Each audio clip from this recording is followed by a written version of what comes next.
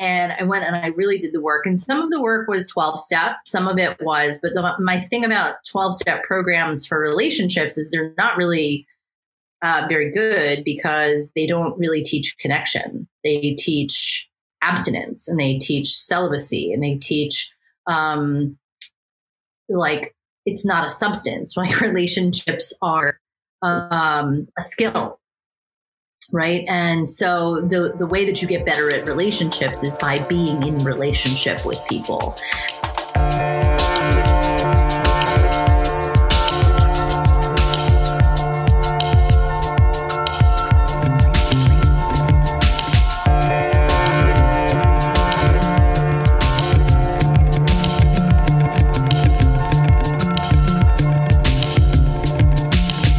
Welcome back to the Magic of the Spheres podcast. This is Sabrina Monarch, and this is a show about spiritual lifestyle and personal evolution. I'm an evolutionary astrologer, a clairvoyant, and a thought leader, and I started this podcast to have more eclectic conversations about astrology as well as all things spiritual and personal development. Welcome back if you have been listening to this podcast, and welcome if you're new here. That's exciting. I'm thrilled in this episode to share a conversation I had with a brilliant and powerful teacher, Perry Chase. I have learned so much from her and continue to deeply appreciate her transmissions and guidance. I first began studying with Perry during my 5th house perfection year at age 28. Essentially, the perfection year is a Hellenistic timing tool, and this is a year at age 28 that relates to creativity and joy. I feel like studying with Perry really opened up my cosmological understanding of creativity and how the things that I create, like my writing and courses, etc., actually come through my vessel and body. A little bit about Perry. Perry is a mama, wife, woman, channel, teacher, and practitioner of deep devotion to the feminine. She lives a life in service to the deepest truth as an energy in all things and beings. She believes that our total and truest full expression is our soul's purpose. She teaches pathways in life, relationships, expression, sacred medicine, and business that all center the frequency of feminine truth, including her foundations and energetic mastery path, devotion. She created the embodiment modality Sex Bomb and the unique business pathway Magic-Led Business. She lives in Arizona with the love of her life, Kellen, and their daughter. The awarenesses that I'm coming into contact with from her programs are literally so massive. I feel like my life has already changed quite a bit, and that I'm also both unraveling certain layers and gradually implementing new ways of being that relate to things like having more access to my emotional range or being able to cry spontaneously in front of people instead of holding my tears back, to trusting my magic enough to go slow and be in alignment with my body rather than extracting from myself by overworking, to being able to catch myself in more instances where I get into victim consciousness and intentionally taking more responsibility in my life. And I already talked last year on this podcast about daily self-pleasure as a lifestyle. You know, it was only a few weeks into that 5th house perfection year that I got the synchronicity about daily self-pleasure and committed to that. And it's only continued to be an emphasized theme through what I've learned in Perry's community. It's expanded past pleasure and also really about nervous system expansion and being in truth with the body. Astrology to me, which is one of my deepest devotions, has always been a practice of combining the illumination and the insights from astrology with a life lived and, deepening into intimacy with life. And what I've learned more recently about embodiment has been a really valuable and impactful thing in every area of my life. So with deep appreciation for Perry and her teachings and the community she's created, it's such an honor to have her here. We got to discuss her astrology as well, which was also really exciting.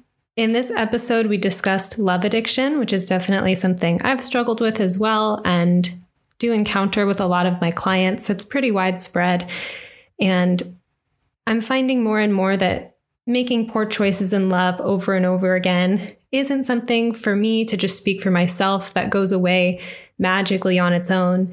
but really leads to a deeper need for clarity and repatterning and taking new levels of responsibility around how I participate in connection and what my standards are, becoming more self-aware about how I'm participating in connection, to even begin with, and then working from there.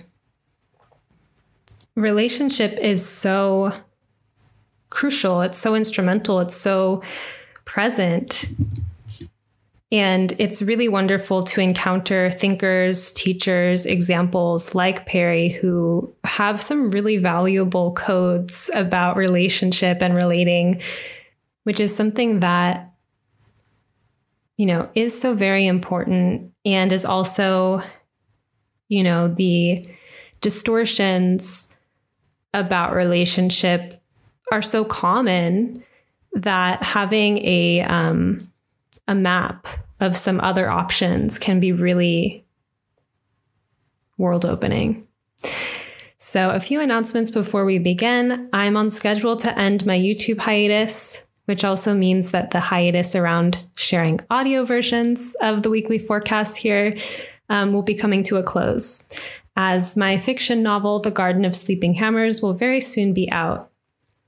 So I was taking some time to focus on that and just kind of rest and reorient with all of the stuff that has come up from moving twice, being in a new place, all of that.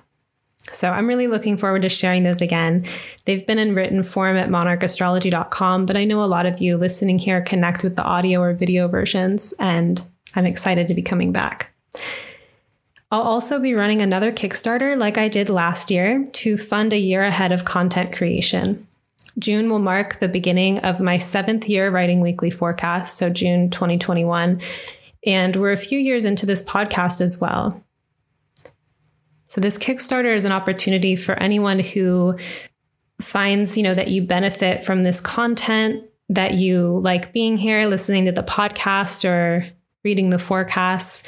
It's a way to support that going for another year. Stay tuned for more information about this. I'll be asking for your support and offering a variety of experiences through the Kickstarter. And now I'll leave you to this conversation with Perry Chase.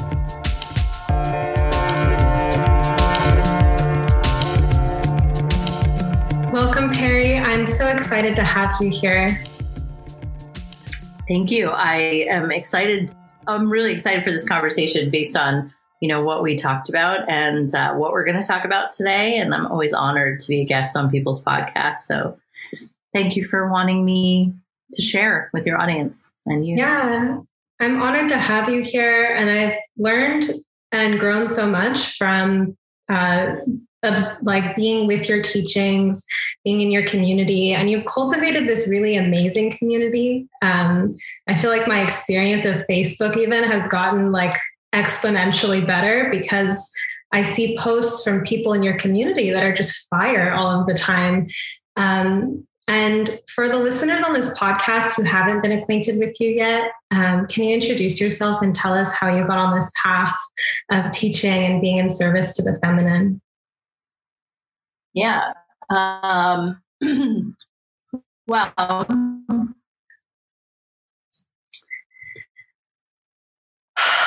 I would say that to nail down, right? I would say it found me more than I found it. And the way that I look at that is that the thing that wants to move through me is so strong that it just ripped through anything in my life that wasn't true over time, and I had a very strong force of will and a lot of resistance. And I think it's important to tell people that because I was a very highly resistant person. And I think that sometimes the more power that we're working with, the more resistant we are, because you have to be able to balance the human and the power. There's a responsibility to it. So I would say, my journey has been lifelong, right? If I really go back and I look at the milestone moments, I can find a lot of them retroactively.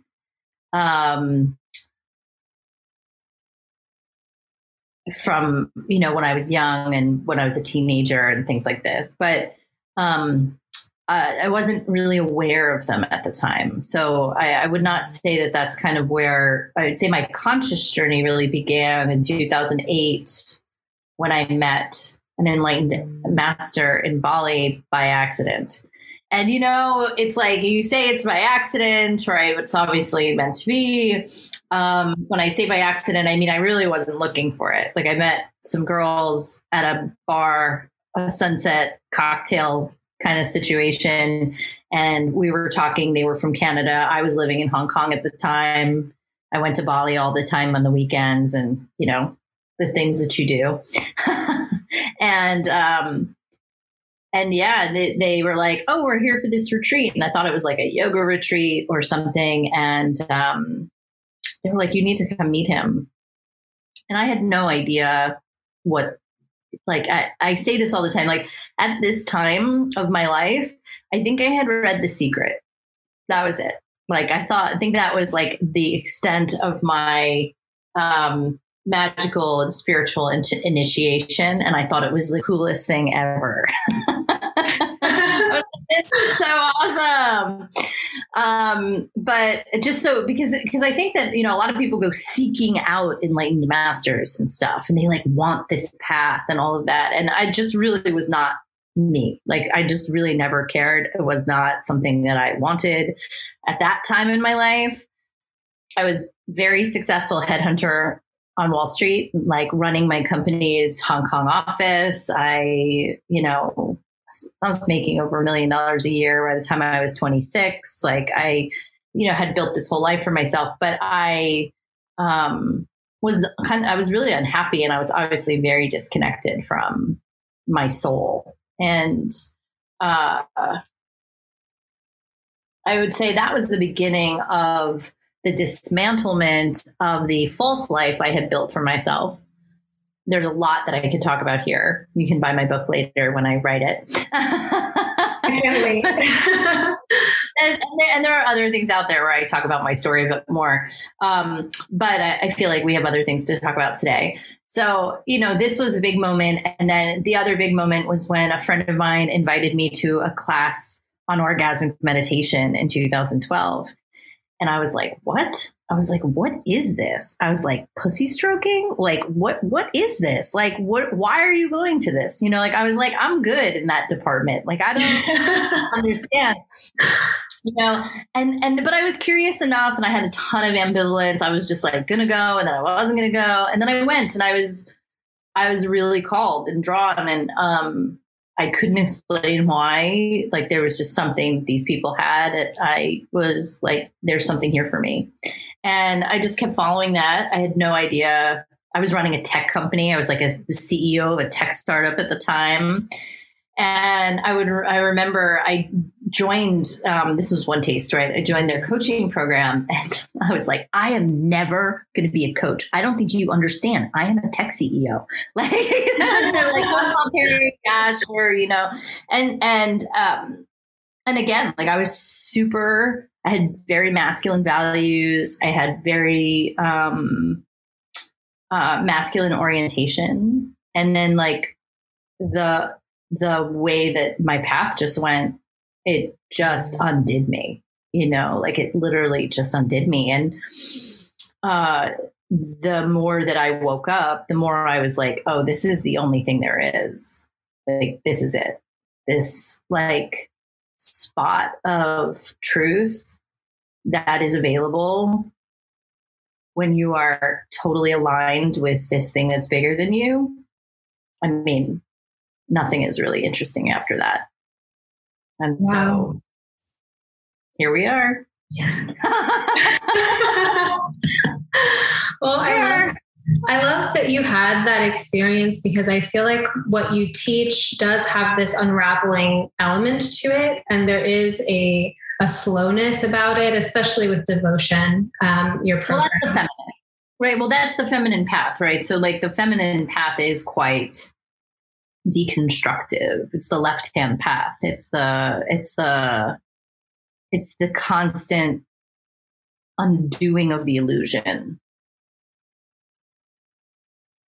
Back to nothing and truth, right? Yeah. And there's a connection here with embodiment and being in relationship with your pussy, basically. Well, the pussy, I mean, to me, and it was really funny because I said to my teacher, I would say about a few months before Sex Bomb, I was like, nope, I'm not doing pussy work in the world. I'm like, that's not mine to do. And she's like, okay, sure. You know?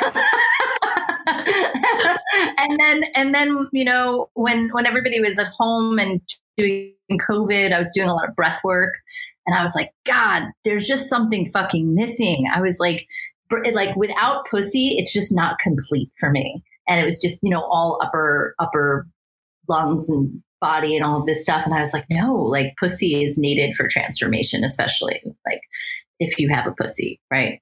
But to me, the feminine path is also the path of descent, right? We're not.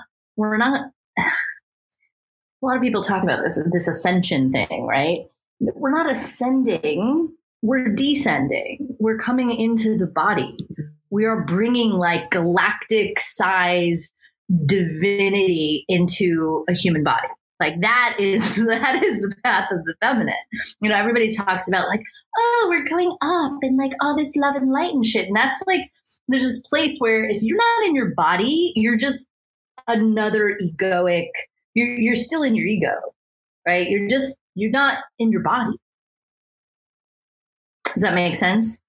It does. And I also just, you know, remember like I have such a upper chakra connection and like clairvoyant kind of stuff. And at the beginning of really deepening into my spiritual path, all the psychics and mystics I would talk to would be like, you're not in your body.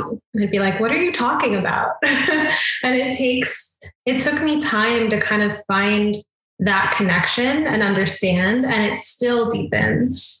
Yeah, of course it does. We all do. And the thing is, it's like there's two things I want to say to this because I think it's important for. First of all, there's a lot of new star seeds that haven't quite gotten the hang of being human yet. They're not really fully in the body. They haven't really figured out how to, you know, manifest on this level, make money, do things they're just kind of like here talking to everybody about ascension. And it's a little bit off. It's a bit young and distorted. Obviously we're all star seeds, right? So we're all like, it's just a matter of how long we've been here. And, but I would say that's an important thing to remember, right? Is that like there's people out there that are talking about ascension, but they're not really understanding what it means to be human. And you're here having a human experience. And so being human in the body is part of this choice, is part of this ride. It's not about not being human, right? Totally. It's about the combination of the divinity and the human, which, by the way, is exactly what Jesus was teaching, and nobody really got it. And the second thing on this that I'll say is that, like,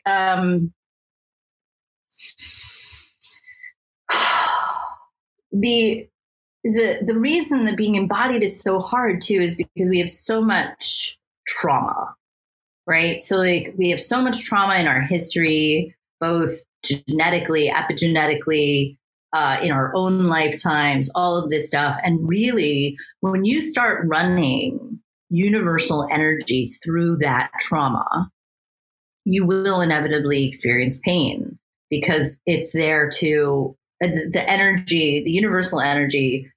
It's like it just highlights everything that is out of alignment. And so if we have pain, and I grew up with a lot of abuse and trauma and all of this stuff. So like, and I also was adopted. So I have that like super early pre-verbal like loss trauma, and it's really in my body. And the more work I've done to do what I do, the more I have to work on my body, because it hurts if if you are storing things that need to be released and moved, right? And so a lot of people don't want to feel that, but unfortunately, it's like cleaning out a pussy wound. Like you kind of just have to go in and do it. And everybody's going to do it at their own pace. I mean, it could take lifetimes, right, to actually like clear some of the stuff that we're doing. And so, I mean, I think you mentioned this in some sense, but this energy that's moving through you, that's so powerful that it just has to express. What is it that compels you to do the work of excavating or being in the body or being with pain in that way? I mean, look, at the end of the day, we all have the same mission and journey here. It's just a matter of like where we are in the like path of our soul. And so like, to me, like it's just a fact, right? Like for me, I don't know how to explain this because I feel like it's a question that's, say it one more time, because I want to see if I can understand like what you're like the question under the question. Yeah. What compels you to be on this path, to be with and perhaps maybe even. Okay. There's no other, because once you're on it, there's no other choice. Okay. You really can't go back. Like I've tried, trust me. Yeah. Okay. Like to me, it's you hit a point where it's too painful to do anything else. Like you just have to keep going. It's like you've hooked on to something, and it takes quite a lot of. I mean, the relation to not be victimized by it, or you have to have faith. You have to create this level of faith with the thing, the energy, right? And I mean, well, here let's talk about you for a second. You're going through this now, okay? Like, how long have you been with me? Around like probably 9 months or so. Okay, so now that you've started to see things that you didn't see before. If I said to you, like, why are you going to continue? What is the answer? Regardless of whether it's with me or not, right? Like, this is your path now. Yeah. It just feels true. It feels like real, and there's something grounding, and there is something pleasurable about it too, and not pleasurable in like an up and out kind of way, but an earthy kind of pleasure. And I just feel I feel the direct reflection in my external reality, where things start to click into place, and I feel more connected. And it feels, I've always loved literature and like thinking about the human condition. And as a kid or as a teenager, I was almost kind of like being a witness to these other kind of grand dramas and, studying the craft of writing, and being in life deeper, being intimate with life is something that I really love. And I feel like a lot of your transmissions give me these codes to like step deeper into that connection to life itself. Yeah. Yeah. Right. And then like, it's to me, it's kind of like if you had been eating fake food your whole life and then you like discovered the real thing. I mean, you wouldn't be going back. No, you just don't, it's the lifting of the veil. Right. And then you kind of can't really go back. I've tried, I've given up so many things on this pathway. I gave up alcohol a couple of years ago. Before that, I was like, there was no chance that I was ever giving up alcohol. I'm working with a detox coach right now, and she's like, yeah, you'll probably give up coffee. I'm like, I am not giving up coffee. And she's like, you probably just will. And I'm like, God damn it. I was like, it's taking away all of my things. So like, there's a part of me that gets victimized a little bit sometimes. It's like all the things that I just really like to enjoy are not working anymore. Yeah. And then we have to say like, oh, was I really enjoying them? Was I, I can look back at my life, when I was, back that first iteration of making lots of money and like partying and flying around the world and doing lots of things. And the thing is, I can look back at that nostalgically and be like, oh, I was having so much fun. And I thought I was having so much fun. But the truth is, I was actually pretty miserable and disconnected. So it's like I have this memory of it like being really fun. But the truth is, was it really fun? Not to this person, not to who I am now. Right. Right. I really like this clarity that you bring into your transmissions and your capacity to like pierce through things. It's very inspiring, and I can see it in your chart, and it's wonderful. But I love that you're going to bring the astrology in. Yeah. Should we do that? Yeah, sure. Okay. So you're a Leo sun. I'm sure people will totally love this. Yeah. I'm actually going to share my screen so I can, here we are. Leo sun, Sagittarius moon, Taurus rising. And your ascendant, so Taurus is ruled by Venus, and you have Venus in Libra, conjunct Mars in Libra. And I think actually I saw in a comment thread one time that you had Mars in Libra, and it always stuck with me because I feel like Mars in Libra really understands what's happening in a group field and how to be assertive in groups, or how to say things that aren't like typically nice or people pleasy, because Mars cuts and Libra is about, the social arts and graces. So I love that. And something, when I got to pull up your chart, something that really drew me is that your moon in Sag is surrounded by these two goddess asteroids. The goddesses are like very like loud here in your chart. But Vesta, I've actually never. Can I tell you? I've never heard of these goddess asteroids before. So I love that you're sharing this. I have no idea what they are.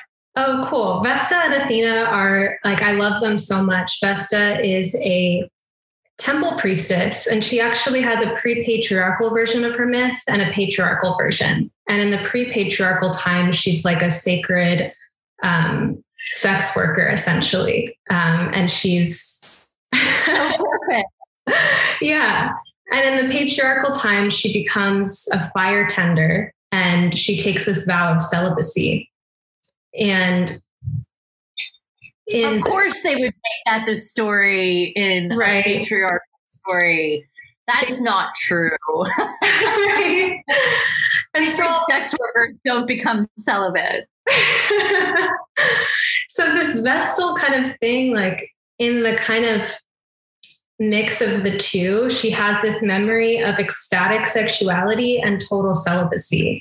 So she has this really interesting inner flame that she always keeps alive. And she is herself a living transmission. She is the temple herself. And she's really like I feel like the way that she protects the sacredness of her temple is through, I don't know if gatekeeping is the best word, but it's what I have at the moment, where it's like she knows who to not let in, or knows who's not ready for the transmission. Totally. Yeah. Well, being in my community, how gated it is. Yeah. It's just an energetic gate, but it's clear. Right. And I think there's something, I didn't even know that you had the Vesta moon conjunction, but when I was teaching Vesta recently, I talked about how she relates to demonization if people can't handle the fire. So a sense of like a transmission that someone's, not actually energetically ready for. And so it's the Vestal, kind of path to create the sacred space and to radiate that energy out and manage who can come in and come out. Yep. That sounds about right. And she relates to devotion, which is literally the name of like one of your main like programs. Or I don't know if you would say it's the main, but it's like an entry. No, it is. I mean, it's the ground. I mean, it's the requirement for everything. And then Athena is this amazing strategist goddess. She literally is about pattern recognition, which is like something that you talk about a lot as well. And she's so strategic. She knows when she wants to get somewhere, she knows exactly how to get there. So she has like a kind of brilliance to her. Wow. This is the first time anyone has ever told me this. So I'm really loving this. Thank you for this information. Yeah. And I guess one other thing that I want to add here is having Jupiter in Cancer, which often relates to people who have a lot of abundance to share with their community. And you do have a lot of generosity. And I think that that's a Leo quality as well. But Jupiter in Cancer like really takes care of their community. They have this kind of like way of resourcing people around them. And it's conjunct Black Moon Lilith, who's a goddess about, you know, the deep feminine or the mysteries of the feminine. So they're working together. You know, Jupiter also relates to teaching. So I really love to see how the goddesses are like super emphasized in your chart. I just love this because this is literally, I've never had this reading before. No one has ever told me this before. So I actually, you know what, this actually segues into what we are going to talk about today. Cool. Because I was, and are we doing video, by the way? No. Okay. I was like, I did not prepare for video today, but that's okay. Cause I was like, oh, you're sharing your screen. I was like, oh, is that for everybody? I'm not looking video ready today, folks. But no, this really translates into my relationship with astrology, translates into the conversation that we were going to have today about love addiction. If I can start going there. Yeah. So I was obsessed with astrology for a really long time, and in a kind of unhealthy way. And it was very attached to my obsession with love addiction and fantasy around relationships and like meeting someone, and just like for the majority of my life. Literally, the majority of my life, I spent in hopeless obsession and fantasy around relationship. And I was always fixated on someone from like the time I was 5 and all the way through. And it wasn't until I was with my friends at One Taste that like someone pointed this out to me and like gave me the book, Women Who Love Too Much to read. And I was like, holy shit, this is a thing. Like, what are you talking about? You know? And I went through periods of not being in relationship at all and like really hating relationships and not wanting. And then I had like really I had some really good long-term relationships, but in the middle, like I just was really not good at dating. Really bad at dating. And part of this was because of this love addiction, which was very much thinking that like a man was going to save me, like from something, you know, like it was just this constant feeling of like, I'll be okay when I'll have the thing that I want when. Right. And we could do this in so many different ways in our life. It's compensatory desire. But I see love addiction a lot. And I alchemized it. I did a lot of work to alchemize it. And I'll just say that I finally had a relationship where I was just like, I'm done with this. Like whatever this thing is that I keep doing.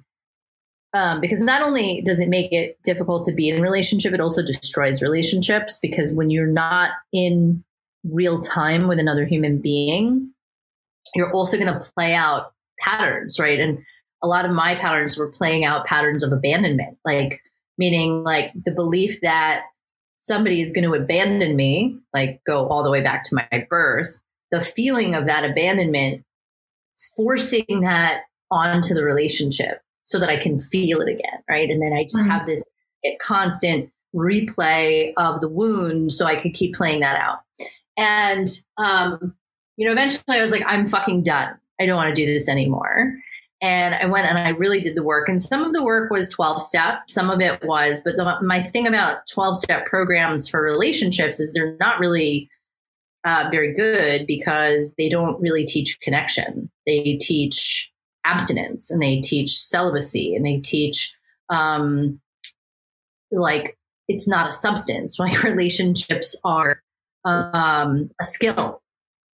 Right. And so the way that you get better at relationships is by being in relationship with people. And so one of the things that is definitely my path, and I love that it was in my astrology as well, is like I am a master of patterns. Like I can see them, I can extract them, I can break them down, I can change them, like I can see them like a surgeon. And the thing about the relationship one, and I have this program that I developed right after I went through it, through my own process called Relationship Detox, is it's really about seeing who you are in relationship and how you keep showing up the same, even though the faces are changing. And a big piece of this too is how we choose our partners. There's like a lot of relationship coaches out there who are very focused on stoking the flames of women scorned by abusive men. And as somebody who was in a relationship where, like, he would say things to me like, yeah, I will kill you and they will never find your body, and like all kinds of things. And what's sick about this is that I stayed with him until I was running a startup at a time. I don't think I've ever told this before, but I was running a startup at the time, and like he was so like he would say things like, I'll get you pregnant and then tell people that you're crazy and I'll take the baby from you. And there was a place where like he would also be like, there was something that happened where like I felt like it was going to threaten my company. And that's when I left. And it was interesting because at the time, it was like threatening me with death wasn't actually enough. Threatening my livelihood was.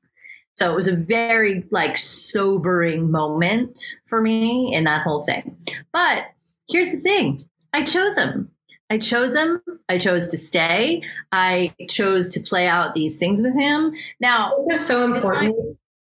This may be a lot for some people, okay? Because some people say I didn't have a choice. And I do recognize the fact that we're dealing with life or death situations here. And I don't actually want to minimize the difficulty that women go through and the intense fear and the fact that like women are disproportionately killed by insane partners. So I want to make sure like I really handle this particular thing carefully, because there are real world things that are life and death, that are very serious, and caution needs to be taken, and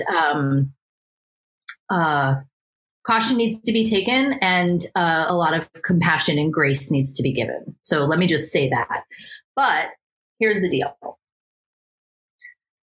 If you've chosen an abusive partner, you will, even if you get out, you will choose another one again. And unfortunately, like, unless you do serious work, right? So like what I saw when I, like with this particular person, I was like, wow, if I continue on this path, I'm going to end up dead. Like, that's just it. Like, if I don't change anything here, this is just going to keep getting louder and escalate until I'm either physically harmed or dead. And that woke me up. And it wasn't just like me being, it wasn't him. I chose him. I chose to stay with him. right? There was a whole lot that was getting played out. And it's so hard to talk to people who have been victimized about personal responsibility.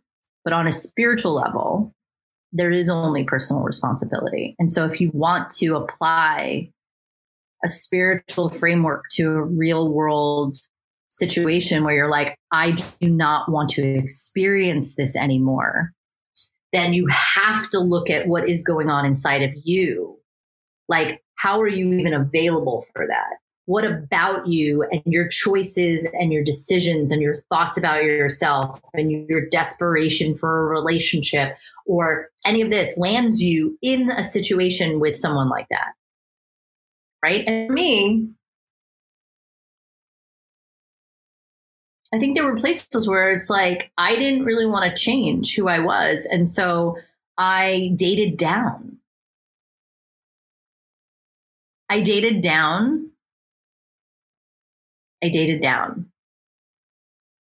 And what dating down is it's basically like, it's a control and a manipulation tactic, actually. Because it's basically saying like, I know that I'm better. Like, I know that I'm a good catch for you. And so I'm going to be in this relationship with you. And you're not really going to leave me because I'm too good for you. And then you get into this situation and then they can end up being abusive. Like, there's just all of these things, right? I hope this is making sense to people. But you have to really, really, really unpack who you are in relationship and look at all of the truths, the truth, and the facts of how you show up. And people really lose their minds when they start to do that. Some people can't do it.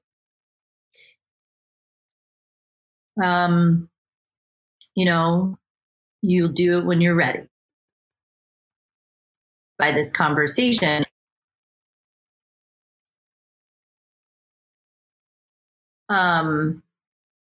if you find yourself being activated by this conversation, what I would say is, like, you may not be ready to hear this, and that's okay. Like, you're on your path. I trust your path. You are a sovereign being, and you're playing out exactly what you need to play out for your soul's highest purpose. So, like, there is no shame in being where you are. And, I just really want you to give yourself compassion and grace wherever you are on this journey. And I just want to make sure I say that because, sometimes people hear spiritual level conversation and they're not actually ready for it. And then they get very activated by it. So I just want to give that as a yes and. So if somebody is ready and they're like, I am done. Perry, show me the way, like, show me what I need to see. I created an entire process. It's like self-guided process. It's not even me saying like, this is what you need to see. It's you going through your own process so that you see the things yourself. And it's painful, super painful. But needed. Yeah. So anyway, astrology. So during all of that time and this love addiction and all of this stuff, I was always checking my chart to figure out, like, if I had good, auspicious timing to meet someone. And I was just constantly like that.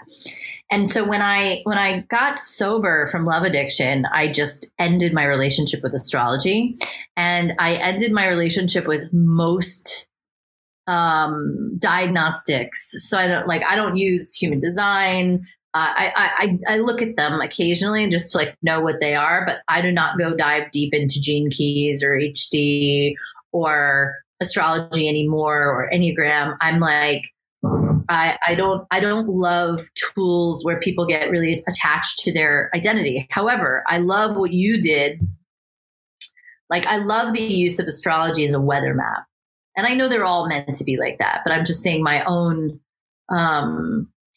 This comes up in my my teaching and stuff, because with being an astrologer and, like, in a sense, having an an interest or a devotion and continuing to do it, I come up against a lot of the ways it can be unhealthy. And yeah, it's just when people make it so in my work, everything is about not crystallizing your identity, right? And so, when people start being like, oh, well, my behavior is like this because I'm a so-and-so. And it's like, no, that may be an aspect of it. And there may be things that match up and make sense, but it should never be a crutch or an excuse. Right. One of the words for it, on the astrological side is multivalence. Like all of the archetypes have an infinite way that they can express. So you can't really locate a part of your chart and be like, well, that's why I'm this way at the end. Because that's just an interpretation of the chart. Yeah, exactly. And I just think that sometimes people like to hide behind interpretation. So it's just a good thing to, to highlight and how to have a healthier relationship with the information, which is, it can be very illuminating. I have another question about love addiction. Say for like relationships that aren't like so outwardly abusive, but like the pattern around like unavailability or being attracted to someone distant. It's an avoidance of intimacy. It was one of my patterns was I was a big chaser. Right. And so what it looked like was I was really, really desperately interested. But the thing, if you like, and I'm just going to use a hand motion here for those of you listening, I'm motioning my hands outward in a chasing motion, like pointing outward. And that is not a receptive motion. It is a pushing away motion. And so chasing and like looking like you're desirous of something is tricky because really what you're doing is you're pushing away. And then of course you're choosing unavailable people because the truth is underneath that, the pattern is that you're actually afraid of intimacy or don't actually want intimacy, but you think you want intimacy. Right. And so it's safer to want that from someone who can't give it to you. Yeah. I love the phrase. I love the phrase that you use of like, this will fuck you up a little bit when you have like truths about things. Cause it is that, and it is liberating. Like it's fire. I love that. I think the unavailability one is. Well, people don't see, you have to be in a certain mindset, right? So like, if you're in the mindset that like everything is these men and I love when people are like, there are no good men. I'm like, it only takes one, and, it's just about holding, and I'll tell the story about how I met my husband. So cause I think this is important. One of the things that when I work with people on relationships is I'm always like, you need to set your boundaries and standards first, meaning you really need to know what you're yes to and like what's really important, must-haves, not your preferences. Like preferences is in that golden pussy sort of realm, and golden pussy is the preferential woman. Like, oh, I can only date a man who like makes this much money a year, and like, oh, I can only date a man who like has a job like this, and I can only date a man like blah blah blah blah blah. And really what you're doing is you're just creating like an objectified list of like how you are going to require him to be X, Y, and Z metrics, which is actually quite math, in order to open for him. Meaning like you're not actually, unless there's an exchange, which is different than like, I want to be with someone who's financially healthy. I want to be with someone who's sober. I want to be with someone who has a good connected relationship with their family, or you can say these things as must-haves. It's the same thing with like, I will not date someone who has a history of violence in their background. I will not date somebody who has a drug addiction. I will not date somebody who has children. Like that might be a hard no for you. I don't want to date someone who doesn't want children, right? Like there's a difference between preferences and hard no's. And the thing about, where was I before this? I was telling that in order to come back to something. We were saying around being open. Oh, about being responsible, right? So if we think that like, you kind of need to know these things before you go out and make connection. Oh, I was telling the story of my husband. So I was a practitioner of orgasmic meditation. And at the time, when I went and did all of my work afterwards, I was like, I will only date a man who is willing to do this practice. I was very clear about it. Like, meaning if he wasn't willing to learn and he wasn't willing to understand the practice, and people were like, Perry, really? Like, there aren't a whole lot of guys. Like, this is such a limited universe. Like, don't you want to have like a more expanded choice and selection? And I was like, no, I'm really clear. This is a must have. Like, it's a non-negotiable thing for me. And within weeks, my husband came to an event that I was running in the community. And he very creepily came up and rubbed my shoulders after the event. And I was like, no, I'm not really like the kind of person that people just walk up to and touch. So this was like a really funny moment, non-consensual background from my husband before he was my husband. But I was just sort of like, who is this guy? And then, he was there and he learned and he was part of the community. But like, ultimately we, that was it. We got engaged less than a year later and got married and all the things. Right. And I could talk a whole lot more about that, but the thing too in that situation was like, I was really clear that was a requirement for me, but also in meeting him, there were a couple of moments where I thought I was going to friend zone him. Like, there was a couple of moments where I was like, I think he's just too nice. Like, I don't feel the same, like addiction, like the addiction was a clue for me that I liked someone. And I had to rewire a lot of that. And I had to really let him in, right? So I had to really deepen and soften and open for the connection. The connection wasn't on the static electricity side of the outside, meaning like we actually have quite a stable connection. And the electricity is actually deep down.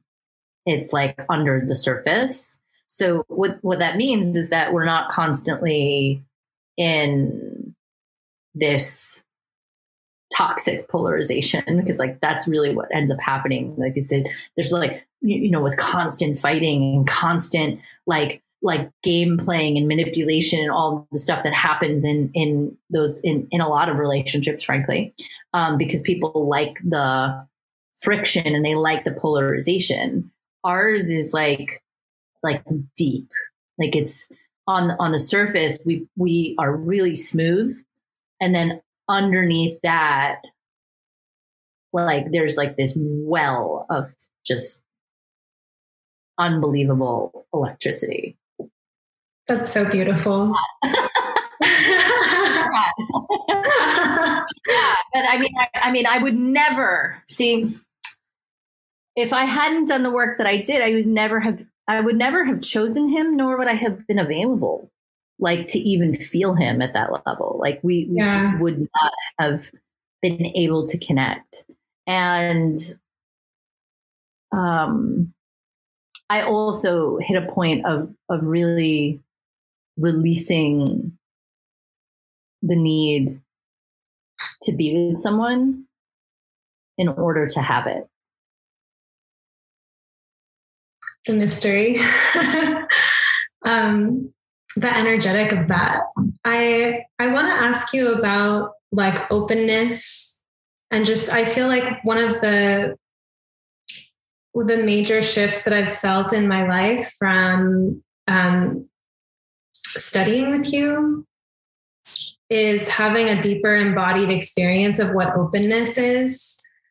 And you said something, I think in Spark, I don't remember the exact quote, but it really hit for the difference between having like a masculine orientation of like, how hard can you work for like work stuff, for example, versus how open can you be?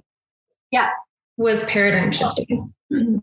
Well, our working model is masculine in the world. Like we have a masculine work culture, not gender, but just we have a couple of things that make it masculine are the fact that we have a problem and solution-based business culture, right? You need a problem, there's a solution, the masculine gets to come and fix it. Very productive. We're going to fix problems. We're very important. And then we are compensated for fixing those problems. So the compensation becomes a direct reflection of the production, which means the value, right? And then everybody's value is based on what they produce and do, right? Whereas the feminine model is like, you are intrinsically valuable just as your being. And it is really a connection to being in service to, and this is the magic-led business philosophy is the question is, what are you in service to? And you are in service to a bigger energy. When you learn how to serve that energy and you learn how to stay open, you're also completely open to all of the abundance and the resources that the universe wants to provide for you. And the more that you're in service, the more that you're in alignment with what the universe wants to create through you, the more the universe is going to help you out because it wants you to be well-resourced so you can keep doing your work. And that has absolutely been the truth for me at every juncture of like the more open and the more that I can hold, the more money comes into it. And it's not done from this taking, grinding, hustling. It just sort of like is. And it's one of the reasons that I built the Magic-led business model, because there's a whole other way and set of philosophies of doing business that I work with that do not have this outward directional taking. Like my whole business is like a vortex, right? It's not, it's like, it's all inward, both from an attraction perspective, from a sales perspective, from a monetary perspective. It's literally just a big open pussy. That's it. Well, perhaps on that note, how can people find your work? So me, I don't really like to sell my work. I really encourage people to find me, follow me, watch my videos. And there is a very clear energetic gate for people. And I find that people fall in a few different camps. Like one is it's so clear and obvious and they just come in and, find a way to there's people can come to a sex bomb I do once a month. I do the portals once a month, which are these like long 1-day workshop and shamanic experiences. They're really epic and life transforming. And I do them so that, not everybody is either willing or ready or able to do the long-term work with me. And so these are kind of really good ways to come in. And then I'm moving off Facebook, we're moving off Facebook. So there's going to be some opportunities to come into my new, I haven't had my own app and community, and I'm going to create a couple of other layers for people who just kind of want to be in the field and have a place to like a central place for all my public work, and also to just like be in the community. So there'll be some other, everything's paid, because I like energetics exchange. I think it's also really good for people to invest in their, like it's a good way for people to make sure they're really a yes. And I do give it scholarships when it's appropriate. That's what I'll say about that. But people can go to houseoffire.com. I have like lots of websites. houseoffire.com. Follow me on Instagram, perry.chase, Facebook. You know, maybe you can find me if you want to find me, and then make a determination if I'm for you. If I'm not for you, don't worry about it. I'll leave the links. Yeah. And yeah, your transmissions are really brilliant and compelling. So I'm so grateful that I got to interview you and introduce you to maybe some people who haven't encountered you before. And yeah, I'm just so grateful for all of the shifts and like embodiment, the deeper embodiment that I felt in my life, and the deeper connection with magic on the material plane as well, the grounded magic that you teach. Oh, good. Yes. See, you need to be in your body to like really manifest. It's the embodied power is what makes things happen on the 3D. So it's important. It's good. I'm really glad to hear that you're having that experience. Because really we're creators. We are creators. We are what the universe uses as like a canvas to create through. You know, we are the extension, of God in that sense. Right. So. Yeah. I was having my 28th year, like everyone's 28th year is called a 5th house perfection year in Hellenistic astrology, but it's literally about creativity. The 5th house relates to what we create in terms of art, as well as offspring, children. Mm-hmm. And that's the year, how old I was when I first encountered your work. And you're a Leo sun. So having that like 5th house, Leo, there's a correlation there. And yeah, you've taught me a lot about creativity as like being the vessel through which like we channel that cosmic creativity through. And so I have this deeper kind of clunk. I love that word that you use around like recognizing what creativity is in a bigger kind of cosmic sense. Yeah. So, super appreciative. That's what we're here for. We're here for many things, but like,